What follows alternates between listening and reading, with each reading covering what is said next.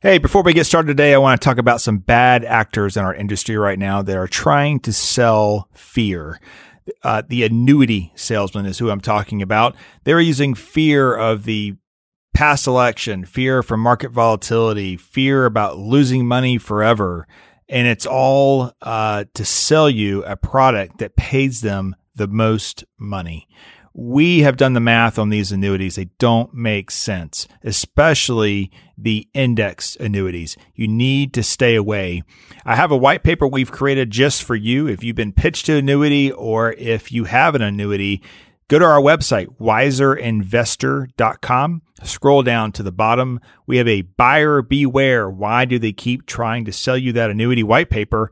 Enter your email. You'll get emailed the white paper, and you can learn more about this vicious process that these bad actors are doing in our industry. Stay away from them. Always look for a fee-only advisor, people working in your best interest at all times, fiduciaries. That's wiserinvestor.com. Scroll to the bottom, subscribe to receive our white paper on why the annuity is a bad deal for you.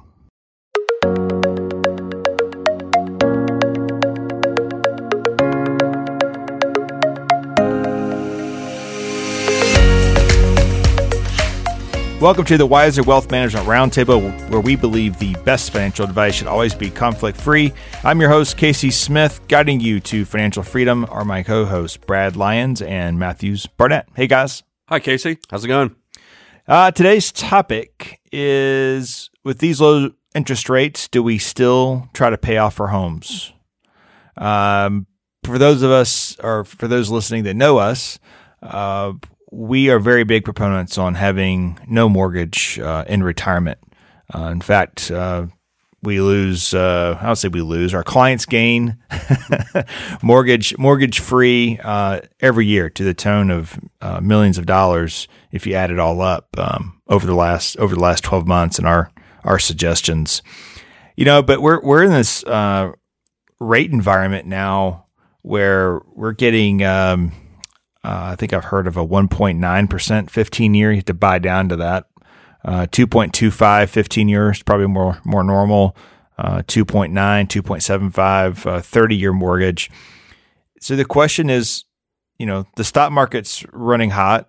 Mortgage rates are really low. So why should I pay off my home? And I think it comes down to several scenarios. You know, let's just talk about why we should pay off our home first. Well, you know, there's lots of reasons that someone might want to consider paying off their home. If they can have the foresight to see out into the future and decide, you know, when I get to that point where I'm in retirement, I want to have as much financial freedom as possible. And one way to do that is to lower your expenses. And that's what your home mortgage is. It's an expense. The other way to do that is raise your income. Okay, so you would, in that instance, you would want to save more, but it depends on your circumstance as to which can get you there quickest, and which is going to have the greatest effect on your long-term income stream in retirement. That payment's a lot for a lot of families. That's a lot monthly expenses. Is that mortgage? When we ask clients, what is your monthly budget? Sometimes they include it and sometimes they don't, but once we go back in and calculate, it's a significant portion of their monthly expenses. So no longer having that in retirement it frees you up a little bit in retirement. Because it is a fixed expense. Right. Whereas most other expenses are variable. So if you have a month where things aren't going well, or you have an emergency or a large cash outflow, you can handle that, but you can't not.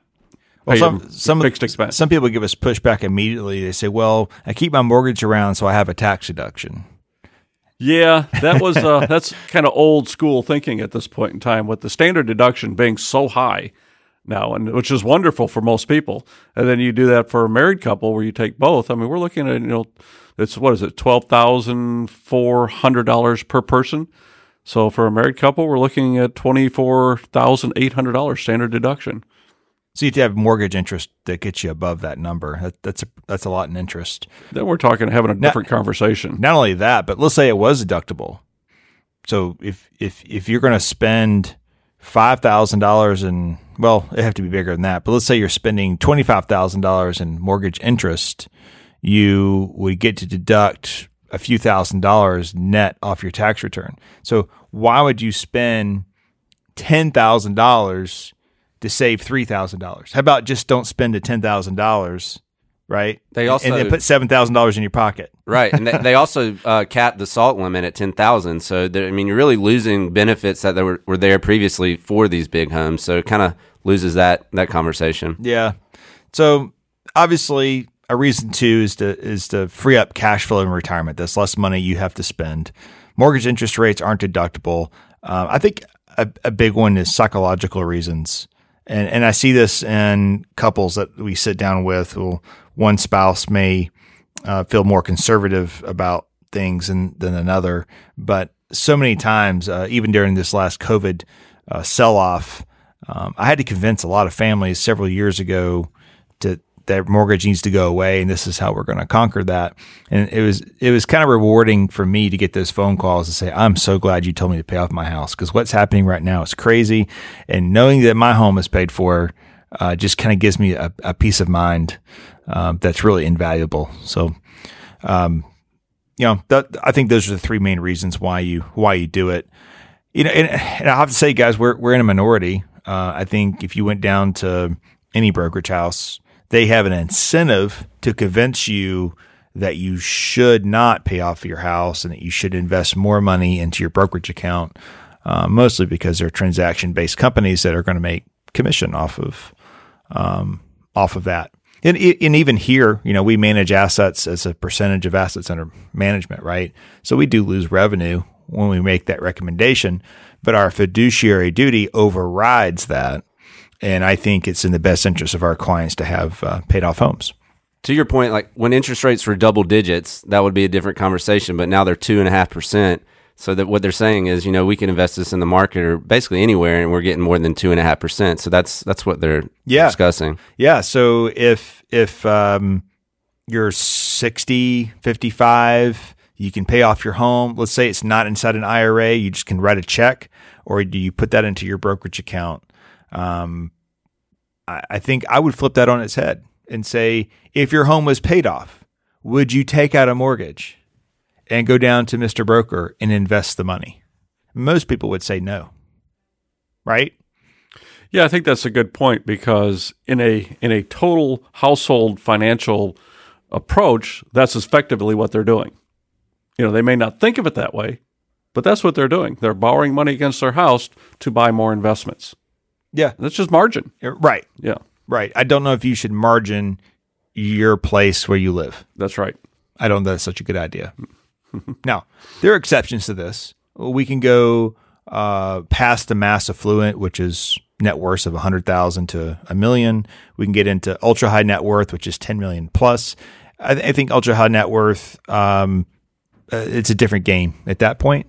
Right. But it's a different conversation. But for most people probably listening to this podcast, net worths, in between $1 million and 2 million, I still say your primary home is your paid off home. Don't put it at risk.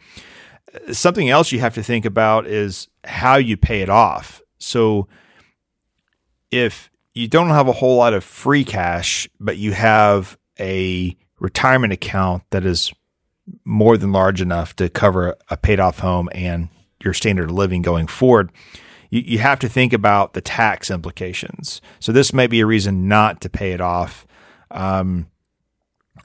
For example, if you had a $150,000 loan at 3.75%, which if you haven't refied, that's pretty common, a 3.75% 30-year loan, you'd have to pay $30,000 in interest before that loan was ever paid off. So that's your cost of keeping it, is $30,000.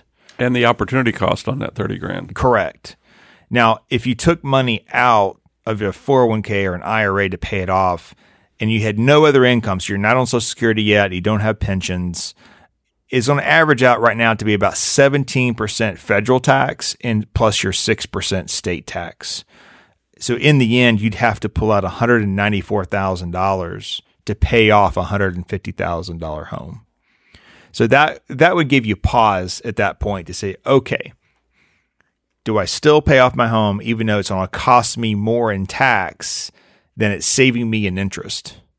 And you have to look at that closely. Interesting enough that when we run that through our financial planning software, it still has you pay off your home. It still says you have a higher probability of not running out of money before age 95 by still paying off the home, because you're freeing up that pressure on the portfolio to have to generate that mortgage per month, whatever that is, $1,500 for 30 plus years. I mean, that adds up. Yeah, if it's a new mortgage, right? Correct. So even then, you still might want to go pay it off, because you're going to pay income tax on any withdrawal out of that portfolio anyway.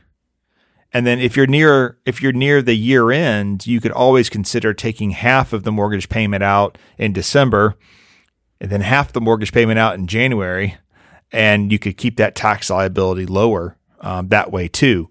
But you're going to pull that money out anyways. So I don't even know if maybe that tax equation is even a one to even look at. But you do have to know that it'll cost you more if you pull it out of an IRA. And it depends on the situation too, what the mortgage payment is and how much they have saved in those accounts. I mean, obviously they don't want to withdraw 50% of their retirement accounts to pay this off. So as long as that's a smaller portion of their overall savings, then it's fine. True. And that's part of our calculations. Right. We'll run two scenarios. One is paid off home and one is not paid off home. And we look at, okay, which scenario generates the most income for the most cash flow, free cash flow for the retiree over their lifetime. Right, because they still need that portfolio and that nest egg to have those withdrawals in the future to live on. Yep, absolutely. Okay, so let's take it a step further. Let's say that we have to make a choice. Do I pay off my home or do I save more for retirement? Meaning that I don't have the cash to pay off my home, but I could probably throw an extra $1,000 a month at it or $500 a month at it. Do I do that, or do I save into my 401k or other investments? Well, it is an interesting question, because I think a lot of people will, take what's ever left over at the end of the month and maybe put down another $100 or $200 or $300 on their mortgage, as you mentioned. It really has to be considered, over the longest term of the loan itself, because if you have other smaller debts, car loans, credit card, student loans, etc., the effect of that $100 or $200 or $1,000 on your mortgage, which will get paid off in 20-some years, versus the effect of using that same money and paying off credit card, car loan, and student loan, needs to be considered. The shorter the term, the greater the effect of paying it down quickly. So if you have a credit card date, that term is 1 month. If you pay that off, the next month you realize that amount of money in your discretionary income the very next month. If it's a student loan, and it's a 10-year student loan, if you can pay that off faster, you realize that discretionary income in your circumstance in 10 years rather than 30 years. And then that money at that point in time could be used to pay off more money on the mortgage. So it's attacking, the debt that's going to give you the greatest effect in your monthly income the quickest. Yeah, that reminds me of our general philosophy. Now we have this bucket system is what I call it, and it reminds me of two things. One of our bucket system, two, is a silly book called Rhinoceros-Like Success. It was on Dave Ramsey's must-read list several years ago. You try to get me read it a few times. Yeah, it's really thin. You could read it on the drive home if you had a car with autopilot. Thanks for that. It's thin. You can read it. Yeah. Well, I didn't quite mean it that way, but yes. It doesn't have pictures, though. Sorry. But I did get a picture because of the book. I have this picture of this rhinoceros sitting in my office above my door, and no one's ever asked why it's there. But anyway. It was a year before, after working here a year before you finally told this story. Yes. And I never asked because, I'm not going to ask my boss why he has a picture of a rhinoceros above the door. I love rhinoceroses. No, it came from the book. It reminds me as an entrepreneur that you should never charge at more than one thing at a time, that you are your best charging at one thing. And so when it comes to these payments, and then our bucket system, number one thing is to be debt free outside of your home. So if you're sending an extra $100 a month to the mortgage and you're sending an extra $100 to the 18% credit card that you have, you need to consolidate and send $200 to the credit card. Focus on one thing. So one, eliminate all credit card debt. Two, go after car loans, right? Car loans are better than they used to be, but I still see people walk through here with 4 or 5% car loans, which is crazy. Yeah, they're not the 2.5 that we're seeing with mortgages. I mean, 0.9 or 0%, if it's real 0%. Sometimes 0%, they mark the car up to offer you 0%, so it's not really zero. But if it's a real 0% and it's really, a real 0.9, did have to pay more, maybe that sort of makes sense. But then after that, you have your home there.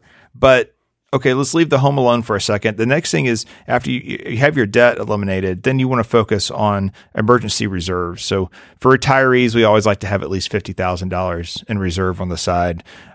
For working families, you might be a little higher than that just because of kids' expenses. And then from there, are we saving enough for retirement? So this is to me, this is where the crossroads is, because if I'm 55 or I'm 60 and I have 5 or 6 years to go or 7 years to go, you've kind of lost your ability to have compounding. It's very different if you are 20 years old or 25 or 35 years old, right?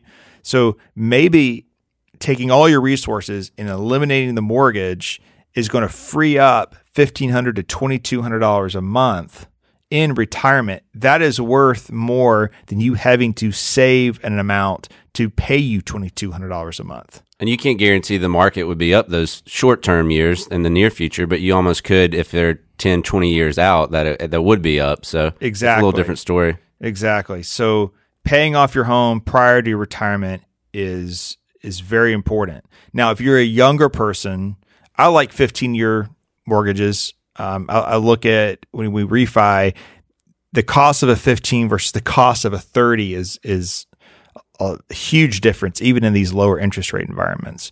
And right now, it's only a few $100 more typically to take out a 15-year. Of course, that varies on down payment and things like that. But the point is, you want it paid off prior to retirement if you're younger. So if you're 40 years old, do you send lots of extra money to pay off your home? If that's important to you for psychological reasons, that trumps anything that we're saying. But I say in this low environment, you have 20 plus years of market performance. I'd rather see that money go to retirement. So let's do a 15-year, knowing that it's going to be paid off by 65, and then save extra toward the 401k. That makes sense because you have compounding years left. If you have 5 years to go, you have a lot less compounding years. Even a 10% rate of return per year for 5 years isn't going to do that much for you as far as future income in your portfolio. Being able to do that, though, also depends on how much house you have. Are you over leveraged in that house? See, sometimes that people have some pretty significant payments, and they technically probably shouldn't be having that house. They can't afford that house. So if they're struggling with a 30 year, the 15 year is just not going to happen. So I think that is something good to look at and see if you can really afford the house that you're living in or looking at. Yeah, absolutely. I mean, there's obviously, if you have a significant equity in a home, you have to think about that in retirement as well. So maybe I need to sell and take the cash and pay cash for something so that I don't have a mortgage payment. And that might change the scenario a little bit. If there's already equity, then maybe I go and save. So, we're trying to give general advice to the masses here. So I think I will remind everyone that everybody that comes into our firm has a unique situation. I wouldn't say everyone's exactly the same. Yes, the old advice, of years ago for our parents and grandparents is just simply not applicable in today's world. Rates are changing, markets are changing, circumstances are changing at a much faster rate. And I think you mentioned something earlier is that, you use the situation that you know now and you make a decision based upon that. Right now, the world of interest rates, if I can call it that, has given us a gift. Has given all of us as consumers a gift, but also as us as planners. It gives us greater flexibility in setting up a long-term plan, trying to maximize the use of these low interest rates. It gives us the opportunity to present different options. So there might be someone listening who can't pay off their home at all. They have no way of doing that. They don't have enough retirement savings. They don't have They could have a pension, I guess, but they can't pay off the home. So that's when we have to kind of punt and say, okay, we're not going to be able to achieve this goal, but it's okay. We can still do another option, which is take advantage of these low rates, look at a 30-year mortgage and try to get the holding cost of that house as cheap as possible. So you can stay in the home. Obviously it's with a mortgage, but then we make sure we have enough cash reserve to cover that mortgage should something happen. So that is I guess kind of your plan B, if you can't get there before retirement. Another thing too, I think we should talk about is second and third homes. So, my philosophy on this is let's get home base paid off. So our primary home should be paid off, but second and third homes, you have some great opportunities, especially if you're generating income with them. So if you're doing an Airbnb, if you're doing a VRBO, or if you just turn it over to an association for rental, you have an opportunity to potentially get that anywhere from 2.25%. If it's a true investment home, the rates are I think around 4% right now. But even at 4%, you're probably still on the positive side, or someone else is paying the mortgage for you. And I'm not talking about necessarily a rental property, but a vacation property, one that you're using also, but renting out to others when you're not there. I think that's some, great price appreciation. We've seen that already. There's probably still some more upside there. I would think in the long term, lake, beaches, mountains, all those things people seem to want these days. But I don't know that those have to be paid off. I think if they were paid off and if you're young enough, you're probably losing some opportunity elsewhere. It's not affecting your cash flows because it's not technically coming out of your pocket. You're allowing somebody else to help you pay for that mortgage. That's helpful. But you do have to cover it in case, we see COVID and no one can go anywhere. Right. But then the flip side of COVID was everybody said, screw it, I'm going somewhere. Exactly. And the bookings went through the roof, right? So, yeah, but you have to make sure that you can cover it if for some reason you can't rent. I know like in Asheville area, I know up in Highlands, North Carolina area, there's actually talk of banning Airbnb rentals simply because the locals don't like all the extra traffic.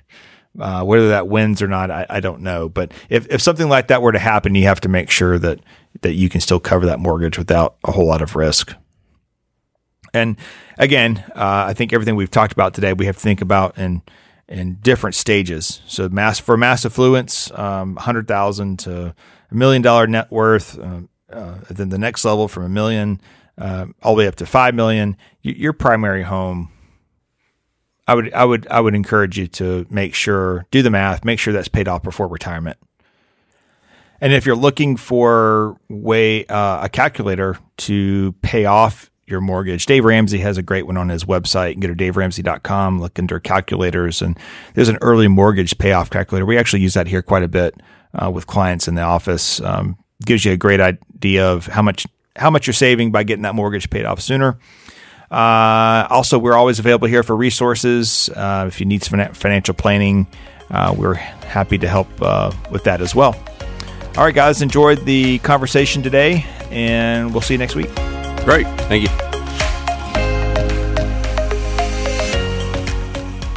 Weiser Wealth Management Incorporated is a registered investment advisor. Information presented is for educational purposes only and does not intend to make an offer or solicitation for the sale or purchase of any specific securities, investments, or investment strategies. Investments involve risk and, unless otherwise stated, are not guaranteed. Be sure to first consult with a qualified financial advisor and/or tax professional before implementing any strategy discussed herein. Past performance is not indicative of future performance.